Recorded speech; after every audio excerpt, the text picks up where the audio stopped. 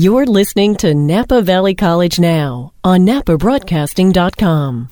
Thanks for joining us here on Napa Broadcasting and Napa Valley College Now. Aside from all the international focus on terrorism these days, there's probably no more important subject than the state and the mindset of our law enforcement today.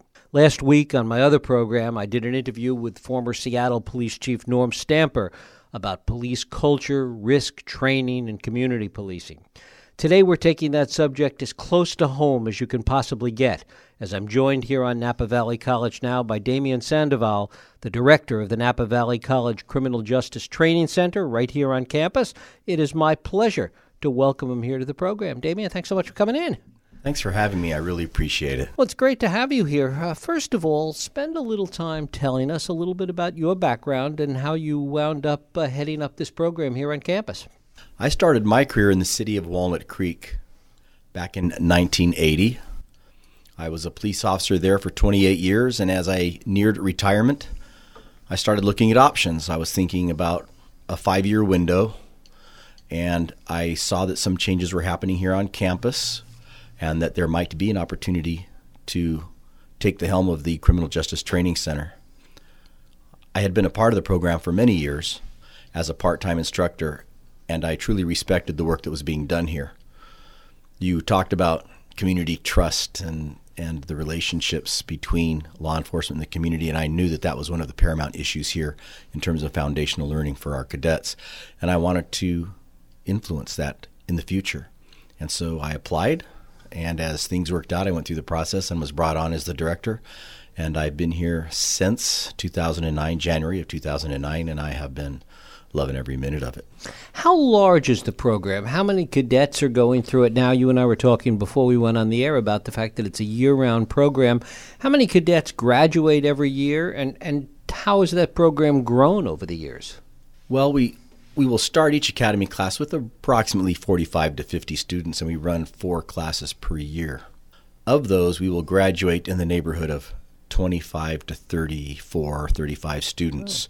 The attrition rate is significant. A lot of people figure out very early on that it may not be what they thought, and they self-select out early in the program the first couple of weeks. What's usually the reason why? Is it just too tough? I think too tough might be a good description, but not tough in terms of physical demands. Mm-hmm. The rigor of the physical aspect of the work is definitely achievable. We prepare people for entry into a field training program. I think what becomes very readily apparent to our students is that the attention to every detail, how we comport ourselves, our facial expressions, the language that we use, the words that we choose, all aspects of who we are come to play in every day that we make contact with the citizens that we serve, the people that we arrest, the people that we console, the people that we help through the day, the people that we arrest, the people that we take into custody. So I think all of those complexities really begin to weigh heavily on the students immediately. Mm-hmm. And we make a point of making sure they understand that. And they self-select. They decide that they're not well suited and they move on. Mm-hmm. How many programs are there like the Napa Valley College Criminal Justice Training Center? How many programs are there in California or even just here in the Bay Area? In the Bay Area, I'm not quite sure. Throughout the state, there's 38 presenters of the regular basic course, that is the Basic Police Academy. Mm-hmm. There are other presenters that do modular programs and extended programs, but I think 38's the comfy number for who's out there doing the work. Given the number of cadets that come through the program, are there enough jobs in law enforcement today, both here and even in the rest of the country where I'm sure some of the cadets go? Are there enough jobs to support all this? There are, and we have found now especially that agencies are recruiting heavily and sponsoring students again in the basic course. Students can self-sponsor and pay their way and then go into the job market. And a lot of agencies find that to be a good way to go. So they're investing less at the front end, and you have all the risk that goes with a student coming through a tough program like this. But right now, we have a great number of sponsored students, that is, students that are already hired and ready to go to work when they leave here. The rest of our students, at least about 85%, will be hired when they leave or within a year of leaving our program. So the hire rate is strong coming in, and for those not hired at the time that they graduate, it's strong over the course of that first year. How has the program changed over the years that you've been running it, and as you know, and even before then, when you were just working as a teacher there? Well, my predecessor, Greg Moralia, was here for 10 years prior to my assuming the helm. And he and I team teach in the area of what we like to call human relations, community policing, cultural diversity, sexual harassment, all of those relationship issues that come to bear on the profession, both during the training and then out in the field. And I know that over his tenure, and since I've been here also, we have continually infused throughout our curriculum the importance of a strong relationship with the community, because we fundamentally believe that without community trust in the organizations that serve them, law enforcement can't function well. So we really try to foster the idea, and I think we do a pretty good job of helping our students understand that without a connection to your community, without that mutual trust, it's very difficult to do the work that we do. What happens, and this goes a little bit beyond the scope of just the training center here, but I want to get your thoughts on it, because as I mentioned, I was having this conversation last week with the former police chief in Seattle, that all of this is part of the training, all the things you're saying, but sometimes when these guys, or women in some cases, become part of a police force, that the culture of that particular police force takes over, and that in some ways, and I overstated a little bit, but in some ways it undoes some of that training that you're talking about. That the internal culture becomes more powerful than that sense of connection with the community. I don't think you're overstating it in the way that you've phrased it. I think you've chosen your words carefully and well. The culture of the organization that the student goes into has a much more impactful experience for the student. They're no longer in an academic setting. They're no longer in the antiseptic setting of the kind of pedagogical approach to the issues that will confront them in the field. And now they're working with people who they automatically look up to and trust. And so you have that strong influence come to bear. And it's over the long haul of an experience of a career. We have them for 22 weeks, and we do the best we can to make sure that they have strong ethical foundations and good decision-making processes that they can follow. All of that is very heavily influenced by experienced people in the field who may or may not have a similar philosophy that we have. And so it's very easy to be drawn into a culture. Mm-hmm. And I think that can't be overstated. So in response to that, does the training period have to be longer?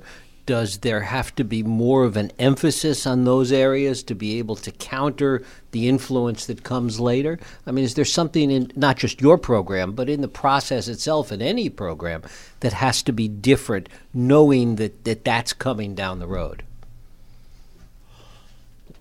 I don't know that there's an answer to that, a solution to that, because we're talking about a short-term solution. Because anything can be done in, let's say, 22 weeks. Right.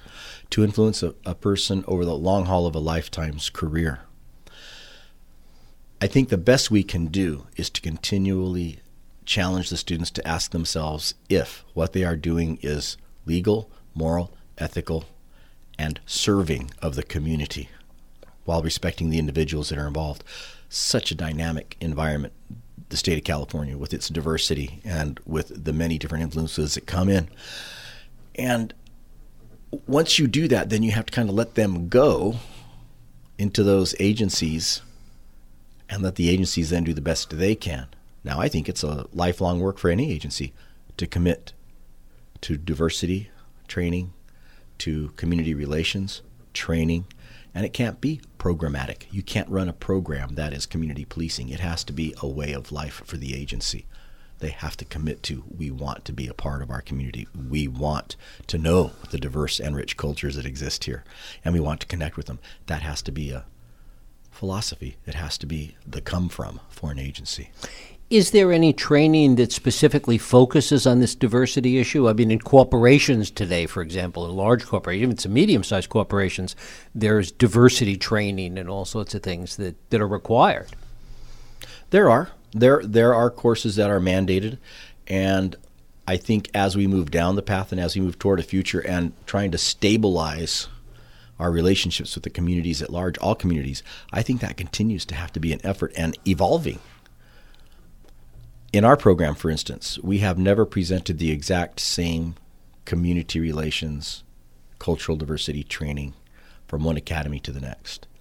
We look at what the current issues are within our community, within the Bay Area, within our region, and then we tailor our lesson plans to reflect upon those that have been difficult that we have to learn from, those that have been successful that we can learn from, and we imbue those throughout the coursework that we do. So every time we're paying attention to what's going on currently within Solano, Napa County, Northern California, and we shape that into our training so that we remain current. It's a difficult thing to do, and we know that we're going to do it for only 22 weeks, and we know we're going to send them out there into the field, right. But we know that it's valuable, and so you continue to stay that course. What are the admission standards like for the academy? They are the same as they are for a junior college, with the exception of you must have a Department of Justice clearance that says you are authorized to carry a weapon during a training program, a firearm. So short of that, they meet exactly what the college standards are for entry. And is it your experience, I mean, you've been doing this for a while, that police work, in general law enforcement work, attracts a certain kind of individual, men or women, or is there diversity in terms of the kind of students that come into it? I am seeing more diversity now than before, but I still think it draws the assertive person, the person that really likes to be out there. And by out there, I mean is not afraid to confront a problem, solve a problem. I use the term confront, but perhaps, address a problem, being less confrontational. I think it draws that kind of outgoing personality. Having said that, I've seen some people come in that I thought quite timid and perhaps didn't have that makeup, but you see them evolve and grow and really transform themselves into someone ready to go and do that kind of work. And so while there is a commonality of assertiveness, I think, that exists, I think we're seeing more diversity in terms of that even. I mean, certainly not unusual. I mean, there are cliches which have basis in truth in any profession. People talk about accountants being dull or neurosurgeons being egotistical. I mean, that's not true of all of them, but there are certain traits that just tend to emerge in certain professions. Right. I think we evoke those. I think we look for those, the assertiveness, the problem solver, the light on your feet sort of response capability to chaos, the ability to react to a chaotic situation and bring it under control while making effective decisions. I think we look at and we evoke those types of behaviors, and we do it early to make sure that they understand that in this chaos you must rise above and you must be the voice of reason and bring peace. And, leave it better than you found it, for sure. Right. What are the traits that you see sometimes in cadets that you just know, you and your colleagues know, that he or she is going to be really, really good at the job? What I like to see, and this is obviously my own bias, is the person who appears to be in command of themselves physically, who enters a room and commands that kind of response. So this person looks like they've got it together. And yet in their face, you see the countenance of a person that wants to help. You don't see judgment, you don't see harshness, you don't see sternness, unless it has to be there to gain control.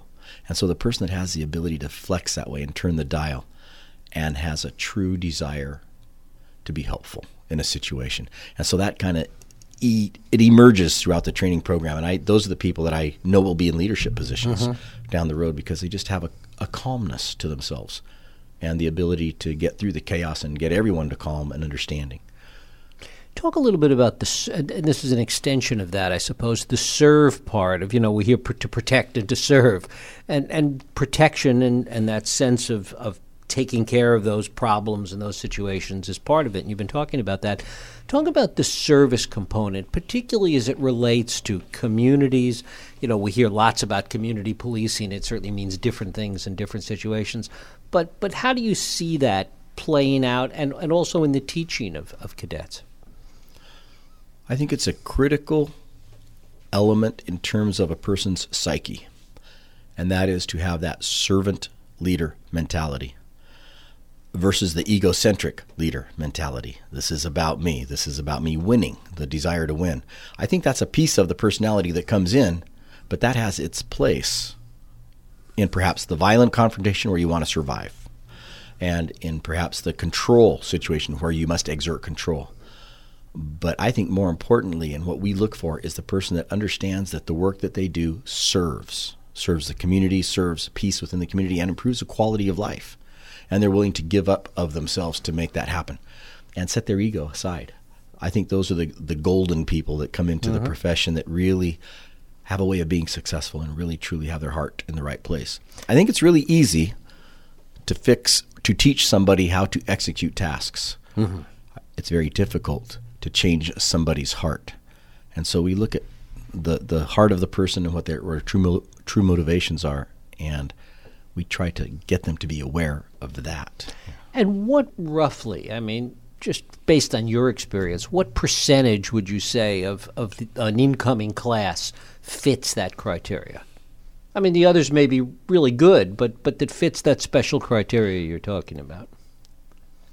I'd say they're probably the top 5-10 cadets in the class, academically, holistically. Mm-hmm. So not just academically, but they have all the manipulative skills, and they have the interpersonal skills, and then they have that one, for me, the top 3 to 5 have that capacity to improve themselves, to recognize that they are on a continuum. They're never going to be perfect, and they're willing to work to improve every day. So that constant commitment, I think maybe the top 5 or 3 in each class. Mm-hmm. Talk a little bit about what the training process is like. Cadet comes into the class, from first day forward. What's the training process like? Well, our orientation day is very informative. We just give you all the information you need to be successful. It's very informative, very clinical, very bureaucratic, really. We get all that done. Then day 1 is a total shift. We bring in our cadre of drill instructors, and we immediately create chaos for them. To the outside person looking in, it looks disrespectful. We yell, we scream, we are in their face. But every word that comes out of our drill instructor's mouth has behind it a lesson that they must learn. And we keep telling them, forget the volume, forget the emotion that you're seeing from the drill instructors. Focus on what they are saying, get what you need out of what they are saying, and perform. That's what we need you to do. It's not unlike responding to a call where people are frantically saying many, many things to you, 99% of which are not important, but you must discern. You must discern what is right to get to your resolution. And so that starts off day 1 right away, and that intensity carries on for the first few weeks of the academy. What the students start to practice is working together as a team, to listen carefully and to not react emotionally. And they don't even feel the progress that they make, but that progress happens very quickly. They get that they must listen, that they must be calm and make good decisions predicated on those elements. Once they start moving through that, then we get more into the complexity of the work. We provide them the cognitive information they need to know to make good decisions. We provide them the manipulative skills they need to follow through with good decisions. And then we give them the physical conditioning they need to survive the long-term career with a dedication to lifetime fitness. All that comes together, and then we put it together in scenario testing and training. We do multiple tests throughout the academy, and they go through hundreds of tests, about 115 tests, quizzes, etc., and skill tests. And so it's a constant barrage of development so that at the end we have someone who can enter the field training program, which is yet the next level because now it's real and people can be harmed. And so that's kind of it in a nutshell, very brief. Are you getting primarily young people, students essentially, that would be coming directly from high school or shortly thereafter? Or do you get now some mid-career people that are perhaps more mature coming, in their 30s perhaps or mid-30s, changing careers, etc.? And is that an option for some people? My observation, just a total observation, there's nothing empirical behind this, but I have seen more approaching 30, at 30 or in their 30s in each class. And they bring with them different life experiences, people from a variety of service industries, people out of the military, people who have been at home and in search of and have decided on a career. And now we're seeing, I think, even more single parents coming in. And so it's a very interesting mix. We're getting a lot more life experience, I think, right now, which makes for great discussion in the classrooms and great observations on my part of the skill sets that are brought to problem solving. I think the people with more life experience are doing better. Well, it would seem that those would be much greater skills, the life experience skills, in terms of that listening and discernment that you were talking about, that through life experience, they bring a better skill set to that from the get-go. That's a very accurate statement. It's a great assessment. They tend to be calmer as they make those decisions. They are able to wait more before they react, and I think that's a great attribute to have for someone in this business. The swift reactions sometimes are too swift and result in unanticipated endings. The more thoughtful people, the more life experienced people seem to be able to take a little more time understanding that they're going to get to where they need to get to. More women coming in? I don't know about more women in general, but I can tell you the class that we currently have has 17 women, and that's very unusual. We usually have 3 to 4 women per class, I'd have to say, on average, since I've been here. So we have a very high number. So I think that bodes very well for who we're attracting as we recruit. What do you think that means in terms of the academy, but also in terms of policing in general? I mean, assuming that that's maybe representative of a trend. You know, I don't think it is representative of a trend. I think it's an anomaly.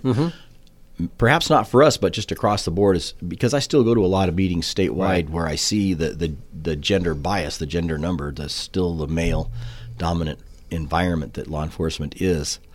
But I attribute it to more information out there, more social media about what the jobs are about, more interactions, and more opportunity to gain information. And so I think there's more of an inquiry occurring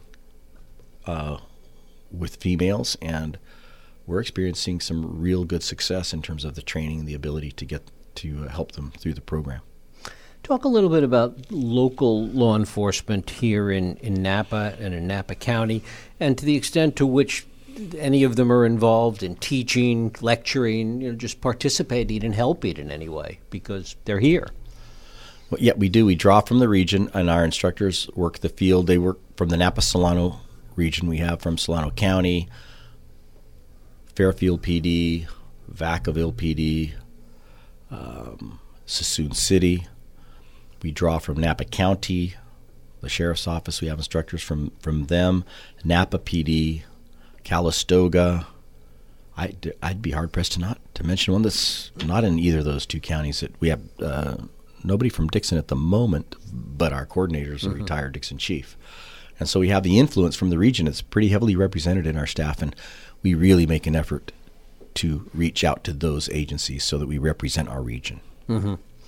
And finally, talk a little bit about the degree to which it has to in some way enter into the discussion in the classroom or the teaching when there are periods like we're in now where law enforcement and their actions, good or bad, are in the news or so front and center in the public consciousness. Great fodder for training. We take those events, we break them down as best as we can based upon what we can know. We then link those up to the lesson plan for the day. When we talk about whether it's diversity or use of force, whether we're talking about use of lethal force, arrest control techniques, we bring those current events into the daily training. So an instructor who's teaching you how to handcuff somebody or take them into control will allude to a current arrest situation that maybe didn't go right and how it might have been prevented.